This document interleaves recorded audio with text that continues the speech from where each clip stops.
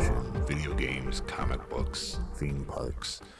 Today, I will walk you down the hall of superheroes, introduce you to some of the heroes whose stories ended and garner and a reemergence. Thank you. So make yourself comfortable. Take off your mask, wash your hands, douse your body in sanitizer, and we will begin our tour. In the 90s, there were plenty of new characters that were introduced, and many new companies that appeared out of obscurity. Down this hall, come now, walk this way. Come, here's our first specimen. This purple fellow, they called him the Max. The Max is an American comic book series created by Sam Keith in 1993 and originally published monthly until 1998 by Image Comics for 35 issues, before being collected in trade paperback by DC Comics' Wildstorm imprint. However, the first appearance of the character was in Primer number 5 in 1983, published by Comico Comics. The comic book starring in Purple Hero spawned a 13-episode animated series on MTV that originally aired from April to June 1995, starting in November 2013 and ending in September 2016. The original series had been republished by IDW as The Max Maximized, with new colors and improved scans of the original artwork by Sam Keith and Jim Sinclair. In 2018, The Max featured a 5-issue crossover series with Batman, published by IDW.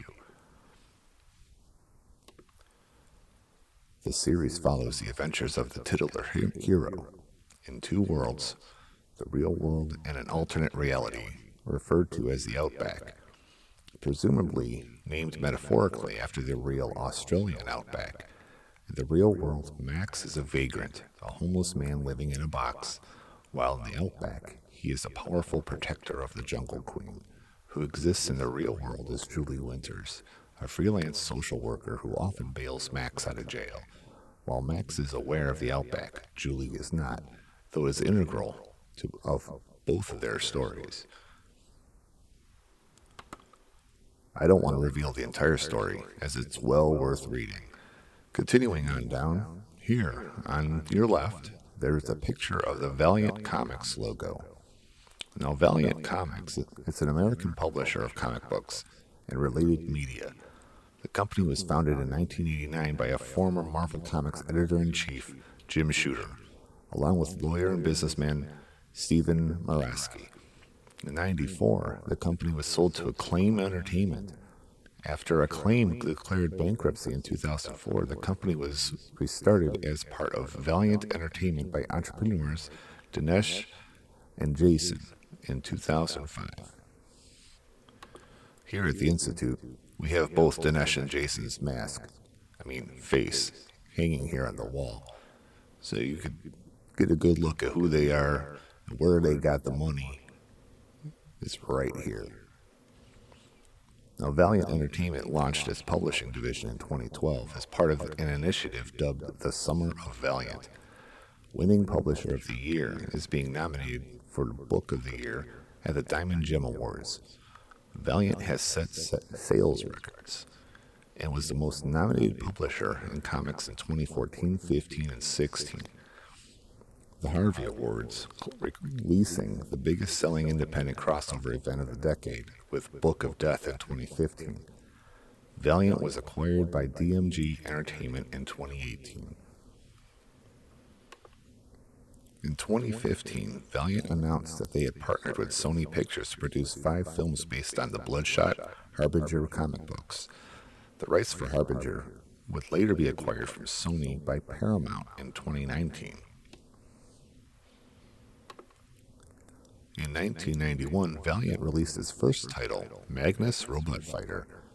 A cover dated May of 1991, and Solar, Man of the Atom, cover dated September 1991, followed as the next release.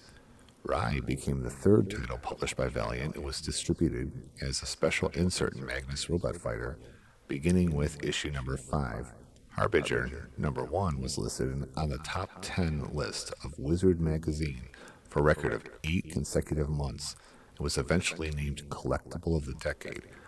Awry #0 appeared on Wizard's top 10 list for a new record 9 consecutive months. In 1992, Valiant won the Best Publisher under 5% market share for comic distributor Diamond. The next year, Valiant won Best Publisher over 5% market share, becoming the first publisher outside of Marvel and DC to do so. In 1992, Valiant's editor-in-chief, Jim Shooter, was given the Lifetime Achievement Award for co-creating the Valiant universe in a ceremony that also honored Stan Lee for co-creating the Marvel universe. However, Shooter left Valiant by the end of '92. According to Masarsky, Jim had a different idea as to the direction of the company, and he was asked to leave. Valiant also engaged in several comic book marketing innovations common in the 1990s, such as Issue 0 Origin issues, the Gold Logo program, coupons redeemable for original comic books, and chromium covers.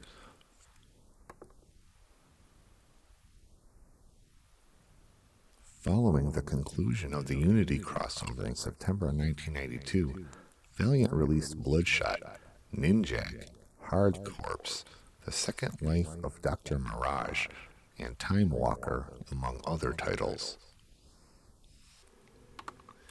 Valiant Comics isn't alone. Across the hall from it is Dark Horse Comics. You see it on the wall. See now, Dark Horse Comics is an American comic book and manga publisher. It was founded in 1986 by Mike Richardson in Milwaukee, Oregon. Richardson started out by opening his first comic book store, Pegasus Books in Bend, Oregon, in 1980. From there, he was able to use the funds from his retail operation to start his own publishing company. Dark Horse Presents and Boris the Bear were the two initial titles in 1986. Within the first year of its publication, Dark Horse Comics added 9 new titles to its roster, including Hellboy, The American, The Mask, Trekker, and Black Cross. Frank Miller's Sin City is one of the most famous works associated with Dark Horse, and it has become something of a signature comic for the publishing house. They've also established a reputation for publishing licensed works such as Alien, Buffy the Vampire Slayer, Conan, and Star Wars. Dark Horse has published many licensed comics, including comics based on Star Wars, Avatar: The Last Airbender, Buffy the Vampire Slayer, Aliens, Predator, Mass Effect, Dragon Age, Conan, and Who Wants to Be a Superhero? I know I do. Dark Horse has also published creator-owned comics such as Frank Miller's Sin City and 300, Hellboy, Yosaki Yojimbo, and Umbrella Academy, Overwatch, and The Escapist. Today, the comics arm of the company flourishes despite no longer having its own universe of superpowered characters. Dark Horse also published the English translation of The Legend of Zelda: Hyrule Historia in 2013. Like Dell and Gold Key, Dark Horse was one of the few major American publishers of comic books never to display the Comics Code Authority seal on its covers. In 2006, the New York Times reported that Dark Horse pays by the story or the page and shares profit generated by comic books and related merchandise. That is different from the standard work-for-hire arrangement that DC and Marvel have. Creators are paid for a specific story and perhaps receive royalties from collected editions, but the bulk of the revenue and all of the merchandising opportunities remain with the companies.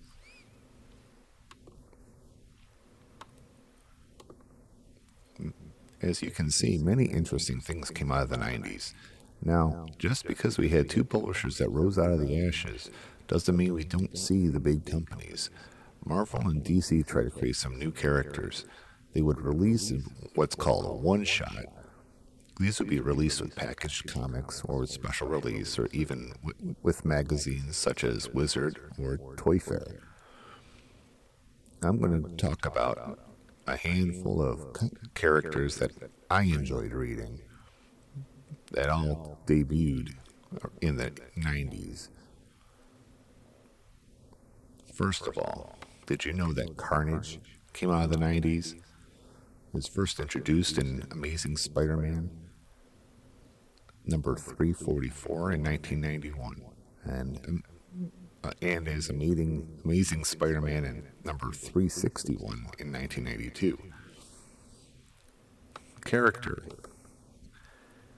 is about Cletus Cassidy.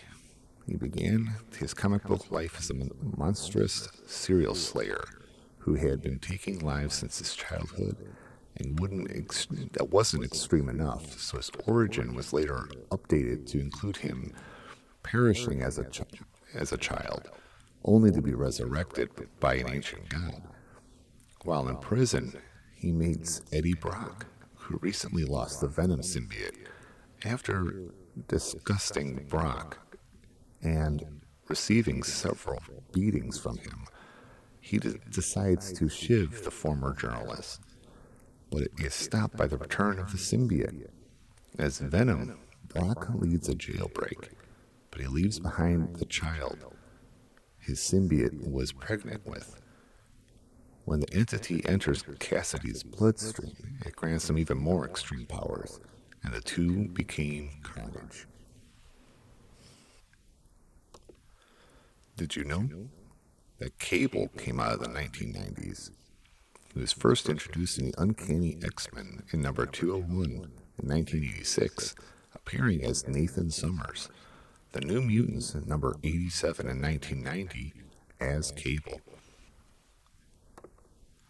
Cable's origin is full of time travel and alternate realities, making him the living embodiment of 90s comic book tropes. The villainous Mr. Sinister hopes to defeat Apocalypse, so he clones Jean Grey, who is currently the Phoenix, and orchestrates the marriage of her clone, Madeline Pryor, to Scott Summers. They have a child named Nathan who grows up fighting in a future ruled by Apocalypse. Aside from his dystopian upbringing, he also spends much of his life battling a techno-organic virus that is slowly turning him into a cyborg. Now this one's my favorite. The second incarnation of Ghost Rider as Danny Ketch in 1990 is first introduced in Ghost Rider number 1, 1990. While Johnny Blaze had much more 70s-centric origin when Ghost Rider debuted as a character, Marvel created a new host for the Spirit of Vengeance at the dawn of the 90s, when young Danny Ketch and his sister go into a graveyard on Halloween night to take pictures of Harry Houdini's tombstone. They encounter a clash between Deathwatch and some of Kingpin's men. When Danny's sister cries out, Deathwatch fires at her, hitting her with an arrow. Danny runs to a junkyard with his sister, where he sees a motorcycle with a glowing gas cap. When he touches it, he's turned into the new Ghost Rider and takes extreme vengeance on the evildoers. And now it's time for everyone's favorite, Deadpool, 1991. He was first introduced in the New Mutants number 98 in 1991. Wade Wilson was a disfigured mercenary with the superhuman ability of an accelerated healing factor and agility. He was hired by Tolliver to attack Cable in the New Mutants. He had continued to appear in several X-Men and Marvel Comics titles until he got his own miniseries in 1994. Next, we have Darkhawk in 1991. He appeared in Darkhawk number 1, 1991, making his first appearance.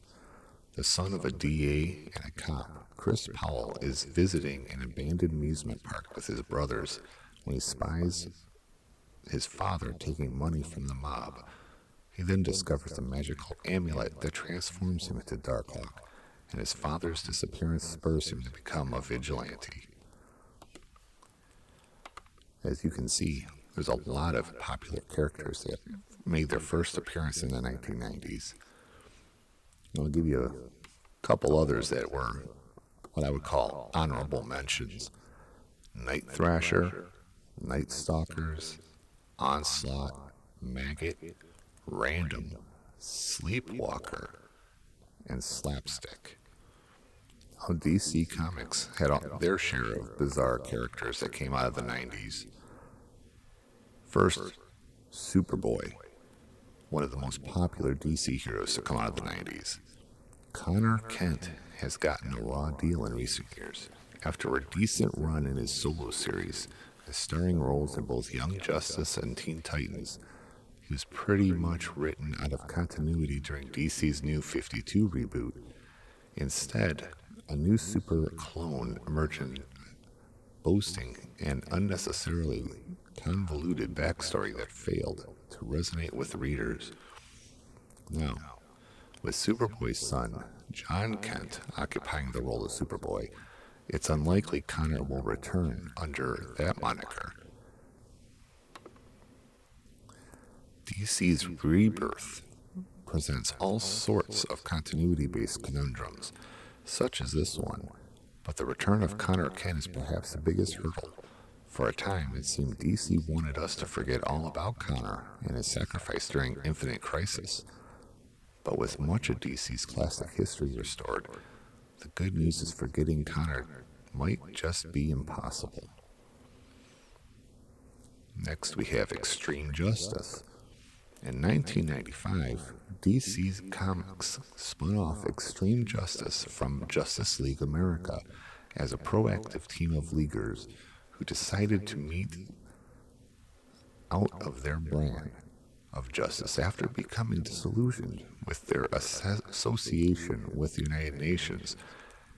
After the leadership of Captain Atom, Extreme Justice was considered a dangerous collection of loose cannons whose flagrant disregard for international laws and borders eventually resulted in a botched invasion of Balea and a massacre of an entire volunteer army. The UN decided to disband not only Extreme Justice, but the core team and its other spin-off group, Justice League Task Force. Thankfully, this resulted in a more streamlined version of the team in Grant Morrison's JLA, which returned the League to its former glory. Fittingly, Extreme Justice became an embarrassing footnote of League history, best left forgotten. While we're on the topic of crazy teams, here's Rebels, Revolutionary, Elite, Brigade, to eliminate Legion. And the first debuted in 1994. Set in the present, the team was led by Vero Dox, a descendant of Brainiac 5 to be exact, who had originally formed Legion to combat the forces of the oppressive Citadel after Legion was taken over by his insane son, Dox. Created Rebels to regain command of the rogue intergalactic peacekeeping organization. Rebels and Legion are both intriguing books thanks to their connections to the 31st century-based legion of superheroes. Through characters like Dox, Phase, Strata, Larissa, Malor. Unfortunately, it's those same ties to the Legion that eventually relegated both teams to comic book limbo. Legion popped up for a time in the New 52, but its history was vague and didn't appear to be tied to the Legion, which was also largely absent from DC's reboot. I'll leave you with this last title. He was called the Heckler. The Heckler is one of the few characters on this list that I wish had never been forgotten. He was created by Keith Giffen and Tom and Mary Beerbaum. This madcap parody of superhero comics debuted in 1992 in the pages of his own limited series.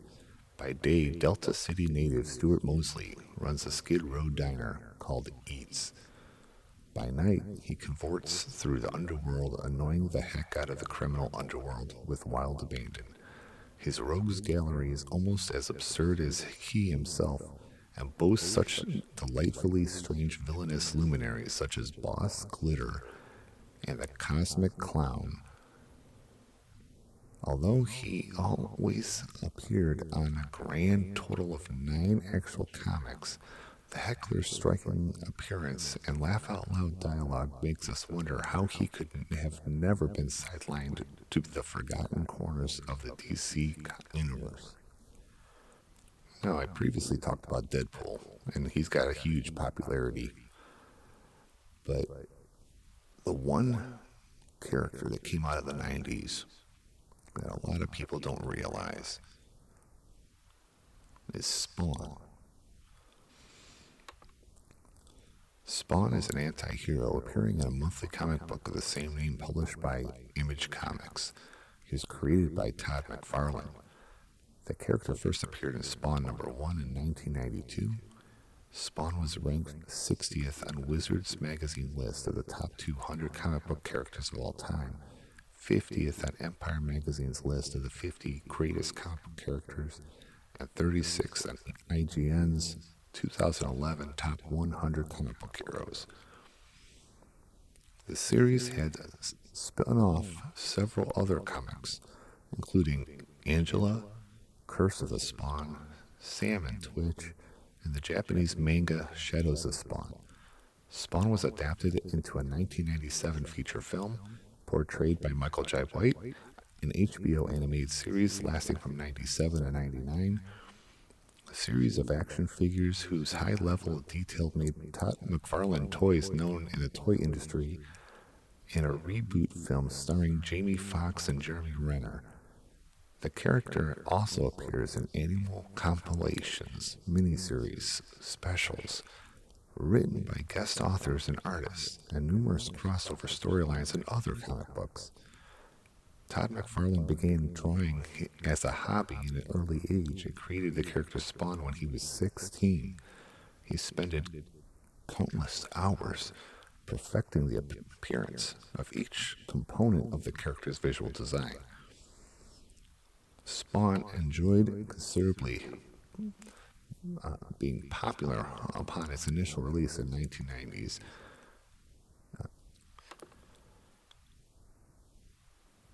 Comic book collecting was enjoying a marked upswing at the time, fueled by the speculator boom, looking for the next hot book that would jump in value after its release. McFarlane had enjoyed superstar status among comic fans with his work on Spider-Man, which had featured McFarlane's name prominently as both writer and artist.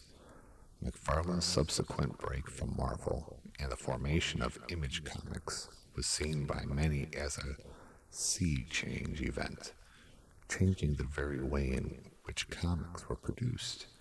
Wizard, in May of 2008, rated the launch of Image Comics as number 1 in the list of events that rocked the comic industry from 1991 to 2008.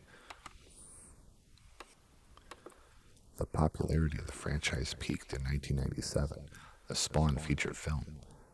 The pre-release publicity for which helped make Spawn the top-selling comic book for May in 1997. In addition, a spin-off, Curse of Spawn number 9, came in 5th best-selling for the same month. However, the film was only a mild commercial success and failed to start a film franchise based on the character.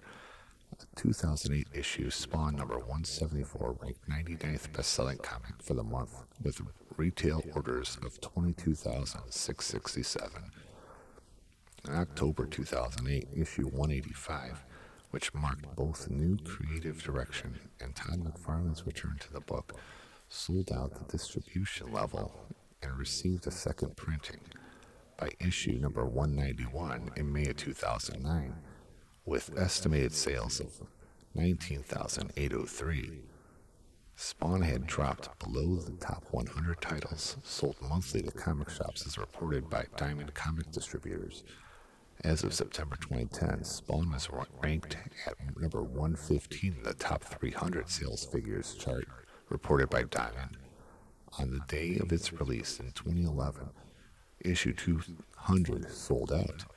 The issue featured work by Greg Capullo, David Finch, and Michael Golden, Jim Lee, Rob Liefeld, Mark Silvestri, Danny Milkey, and Ashley Wood. A second printing was released the next month, and it received a negative review from IGN. Spawn began a resurgence in popularity as the title approached its 300th issue, with the title once again becoming a fixture in Diamond's Top 100. This 300th issue also made Spawn the longest-running independent comic book series of all time. I'll let you check out the original books, the movie and the cartoon that was also released. I highly recommend them. Actually, I more recommend the cartoon than the movie, but, you know, it's not the acting, it's the writing, and the directing, and the grips, and the best boy. You get the idea. Besides, it was the 90s. Everything was freaking cheesy in the 90s. It was like the 80s part, dude. You need to have something a little bit more powerful. So currently we're using CGI and everything. I mean, going back to the season finale of Mandalorian, how the hell do you make a 60-some-year-old guy look like he's 20 again? It's a little odd. But, you know, it's what people want to see. As long as he's alive, use him, right? As we continue down the hall, I'm going to show you our star of the week. And this is a character that I enjoy. And for some reasons, and I'm sure other people like this character for other reasons, and there's some people that relate better to this type of character than, you know, something benign. But I'll give you this. Character of the week is Harley Quinn. She first appeared in DC Comics to serve as a new supervillainess and a romantic interest for the Joker. Now, if you watch the old animated series, you can definitely see that was all there. The current show on HBO Max, I'm not too sure if you could say that again, but you know, they did something else with her. I'm not complaining, you know. Still a fan.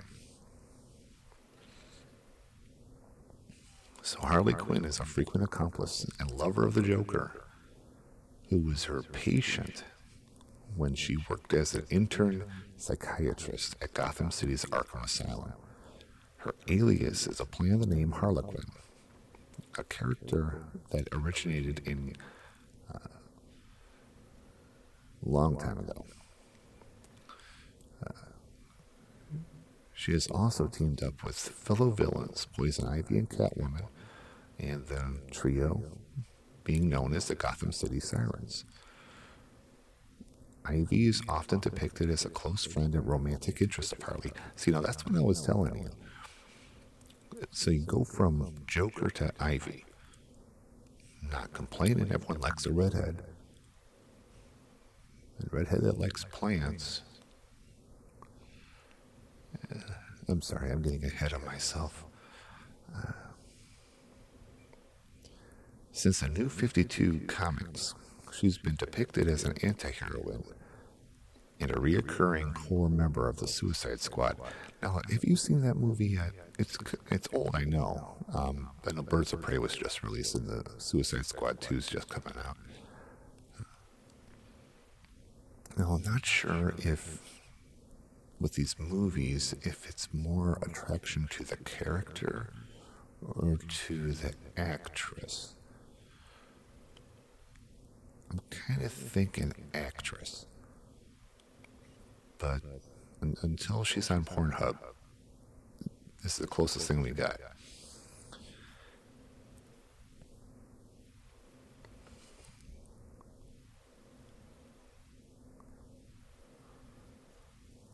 The character was originally voiced by Arlene Sorkin in the DC animated universe. She has since appeared in various other DC projects voiced by other actresses such as Tara Strong. I'm a huge fan of Tara Strong. If you know anything about cartoons or movies, you have to know Tara Strong. She's freaking incredible. Hayden Walsh, Laura Bailey, Jenny Slate. Now that's another one. She's incredible too. There's other things about Jenny Slate that I like, but moving on. Melissa Rauch. Now,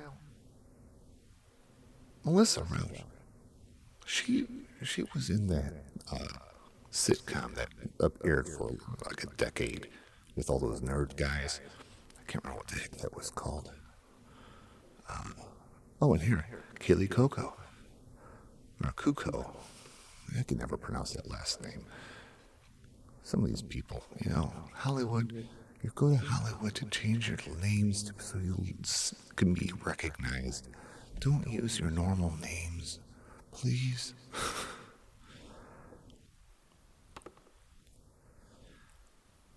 So, in 1984, the graphic novel, The Batman Adventures Mad Love, it recounts the character's origin story written and drawn by Dini and Tim.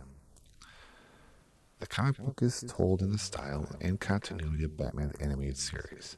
Now, any other animated Batman show is crap. This is the best one. Go back to it.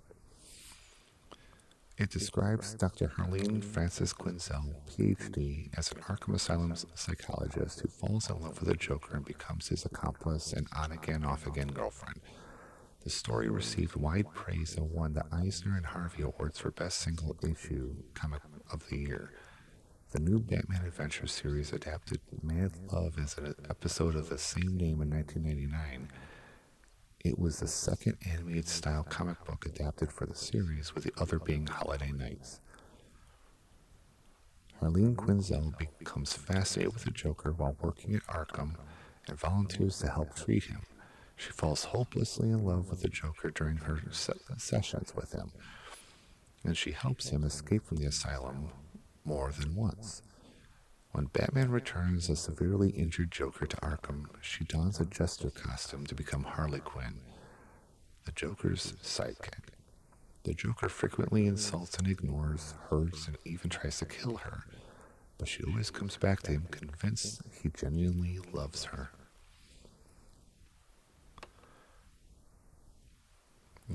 That's actually kind of sad when you think about it. When you fall head over heels for somebody for some weird reason, and you want acceptance. You want to make sure that person will do what you have in your head that person's going to do. But after a long time, you can't grow on somebody if they don't like you at first. I mean, we all like love at first sight. But if it's not reciprocated, it's going to be hard. So, that's where I am with that. Would a person like Harley Quinn last in today's world? Or is she destined for fiction? I think she could actually operate in today's world. So could the Joker. Why do I say that? Well, after recently viewing the 2019 movie of Joker with Joaquin, it makes a character like that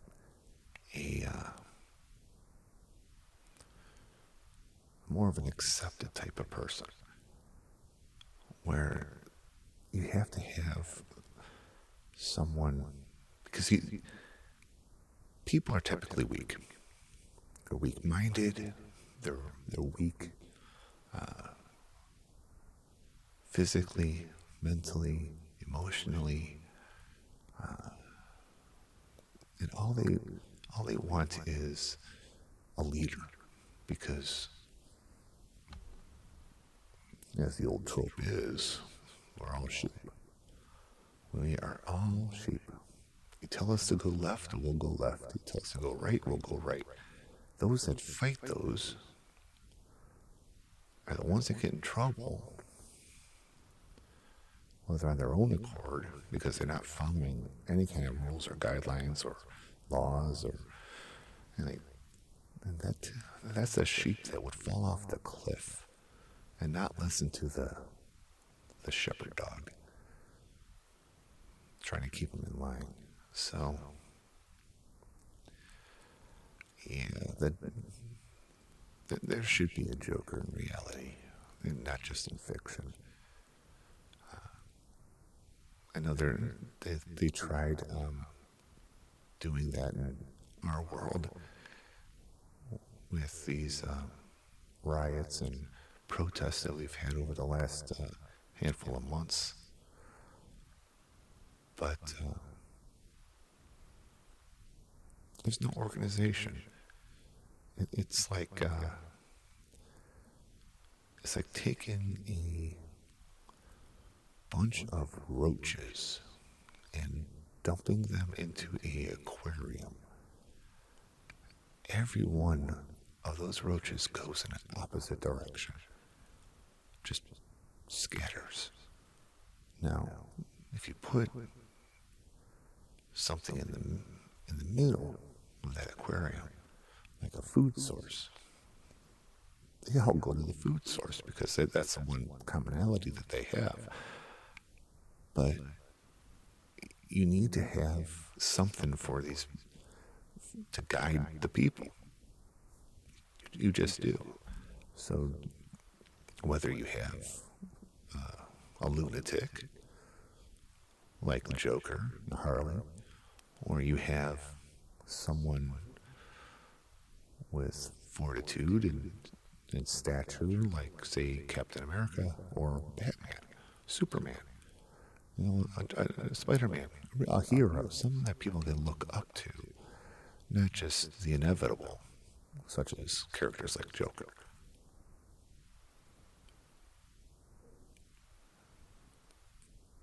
But I think that what people are always looking for is they're looking for the next thing. So here at the Institute, I don't want to create the next Joker. I don't want to create the next Punisher.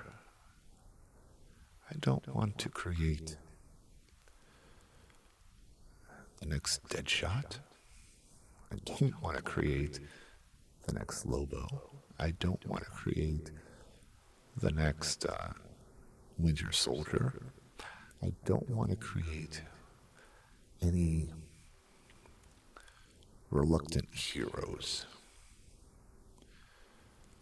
But I do want to create and instill in all your minds that you have the power to be your own leader. That you can beat to the beat of a... You can move to a beat of a different drum, is what I'm trying to say. That you are able to find your path and go down your path. See, my pastime is comics. That's why I took you down this hallway, to introduce you to a bunch of stuff from the 90s, which is during my formative years.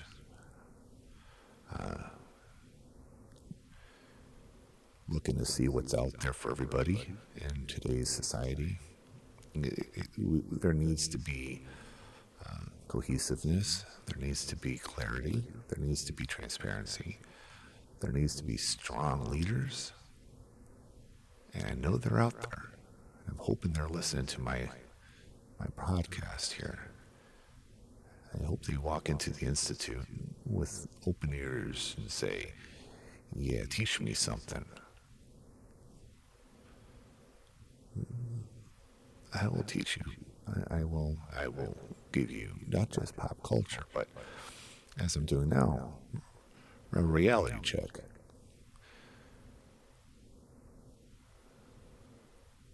So I wanted to touch on another character that I enjoyed from over the years, but seems seems I'm not going to right now because it seems kind of shallow to bring up another DC Comics character that came from the Vertigo imprint, first appearing with Sandman, and eventually got her own book. Her name's Death. I got into Death. I liked Death. Death was a good book. Maybe I will touch on it a little bit here. Death is like, the character's goth. And in the 90s, the 90s was like goth central. I got really huge into that scene back in the late 90s. But I was a reluctant goth. I was kind of like a rockabilly goth. I didn't don too much of the black per se, but I was more rockabilly. And I kind of like the romantic side of it. I mean, because in the 90s, vampires were really huge. Just like how today the big thing is zombies. You know, back then it was all about romanticism. It was like steampunk. It was, which another form of goth. But it was, Victorian. It was romantic. It was beauty. It was, corsets. When women would wear those corsets, I friggin' swear, I squirmed. I loved it. Me when I would put on the giant platform boots, kind of cyberpunk, which is another form of goth, and put on the leather pants. Yeah, I did have leather pants. Wore those when I went out clubbing before I started DJing. Those were the days. Those were interesting times. Now, I'll tell you, as you get old, yeah, you can still cosplay. But to see an old man like myself, with his Gandalf beard, you can't really don goth too much anymore. You look out of place. You can still do rockabilly though, so I guess that style transcends. It's kind of punk, but not.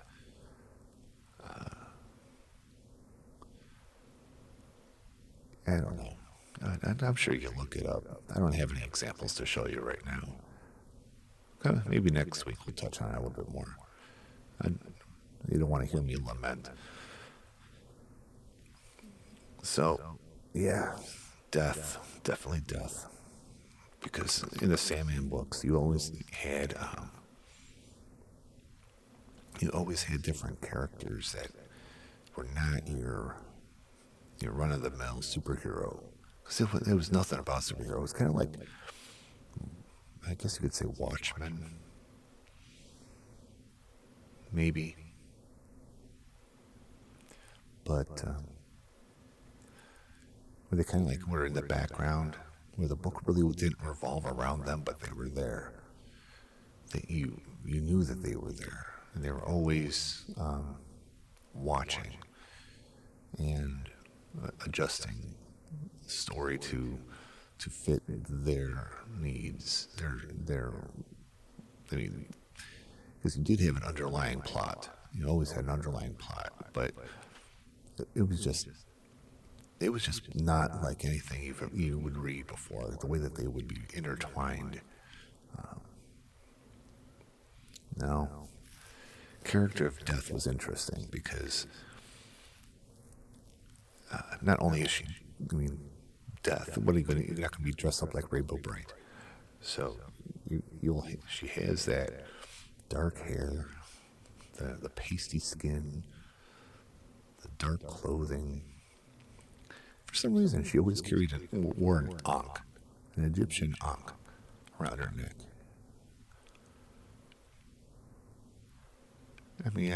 I guess it's a cross, but they didn't want the character to be confined to one type of faith, because all religions, the way that they were born out of, here we go into talking about esoteric religion. When you create a religion, the purpose of religion is for control, power, to be a leader in the church, a preacher, a reverend, a bishop, a deacon, a pope, whatever your rank is, minister, pastor. There's so many different titles that they have, but they're all leaders. The leaders of the church, the leaders of the diocese. Now, the leaders of the diocese, you're a shepherd, and you have your sheep. You go to a sermon, I don't care what religion, and they will talk about a flock, and they'll talk about a shepherd. You're either a leader or you're a follower. And is this interesting how this whole conversation just goes in a full circle right here? Big full circle. It's all about control. Do you want to be the controller, or do you want to be the one that's controlled?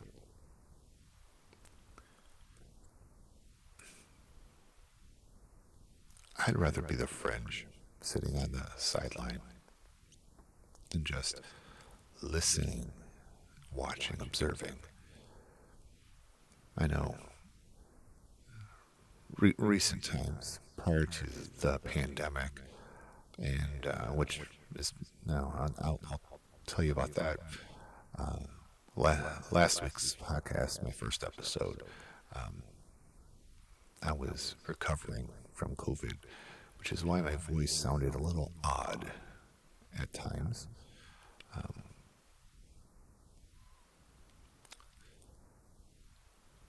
Now I think I'm fine. It didn't really affect me too much. I didn't get sick, didn't get bedridden, just had sore throat. Right now, I'm going to go off on a tangent. I don't want to talk about that. I'll correlate something else to that. Maybe next week we could talk about Contagion, which was a good film. I could spend an hour talking about that one film. That was incredible. And that happened way before COVID. So, kudos to everybody in Contagion, even Matt Damon. It's just sad that she died early on in that movie. And I feel sorry that her vagina candle exploded, but that's a different story. So, getting back to what we have here. You want to be controlled, or you want to be the controller? I think that what I want to do is I want to be the controller. I think what I'm going to do is I'm going to lead you all here at the Institute. I want to lead you all. And I'm going to continue teaching you all not just about pop culture, but maybe I'll teach you a little bit about life. Because ultimately, these characters that we've been talking about here today, they transcend. They are not just made up out of thin air. They transcend. They're about their personalities are human, just like yours, mine. They're human. They have needs. They have wants. They have reasons for being. And do I have a reason for being? Absolutely. We all do. We all want to be. We want to be bigger than what we are. We want to have more than the next person. We want to talk down to the neighbor. We want to build up ourselves. We want to be it. So, if you want to be it, follow me. I'll show you everything. There's a lot to talk about. This institute's going to be bigger than what it currently is. We got to make a whole new wing about centricism.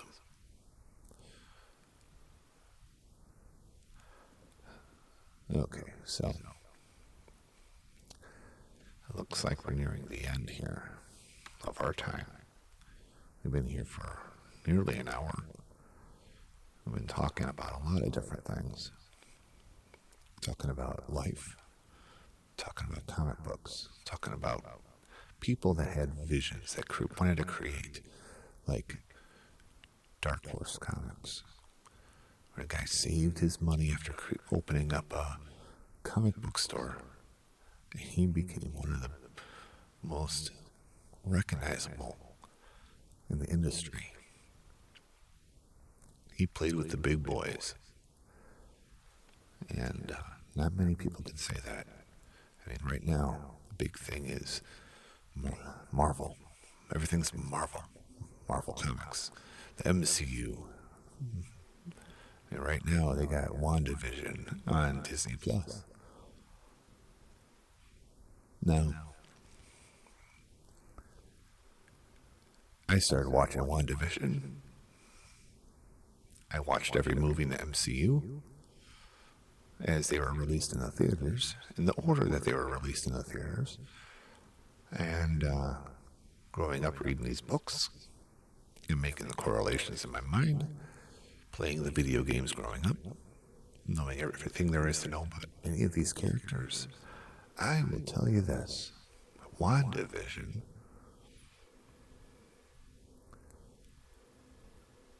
is the most bizarre thing I've ever watched. I don't hate it. I want to know what happens next. I'm getting the... Now, you might laugh at this, but WandaVision gives me the same type of vibes as Heroes.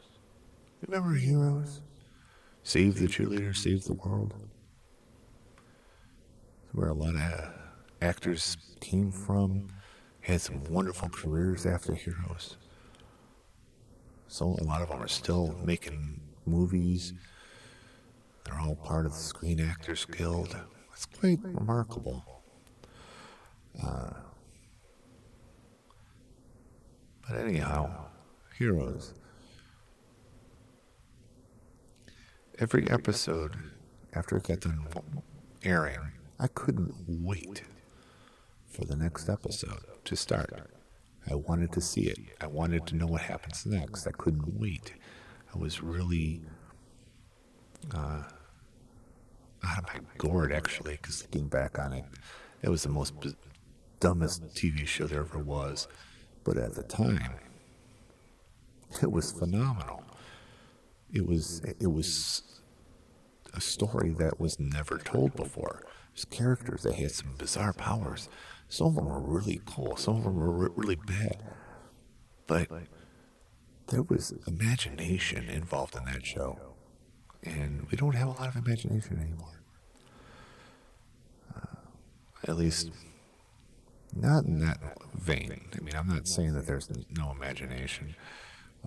And I could easily segue into talking about Walt Disney World with imagination, but I'm not going to do that. I'll save you from that, and you'll love me for it, because that's a whole other can of worms there. And because if I talk about Disney World, you better believe I'm going to be calling out a lot of those freaking vloggers that are out there. YouTube's crammed with them all. There's 10 really good ones. There's 5 even better ones. But there's 3 that are the top tier.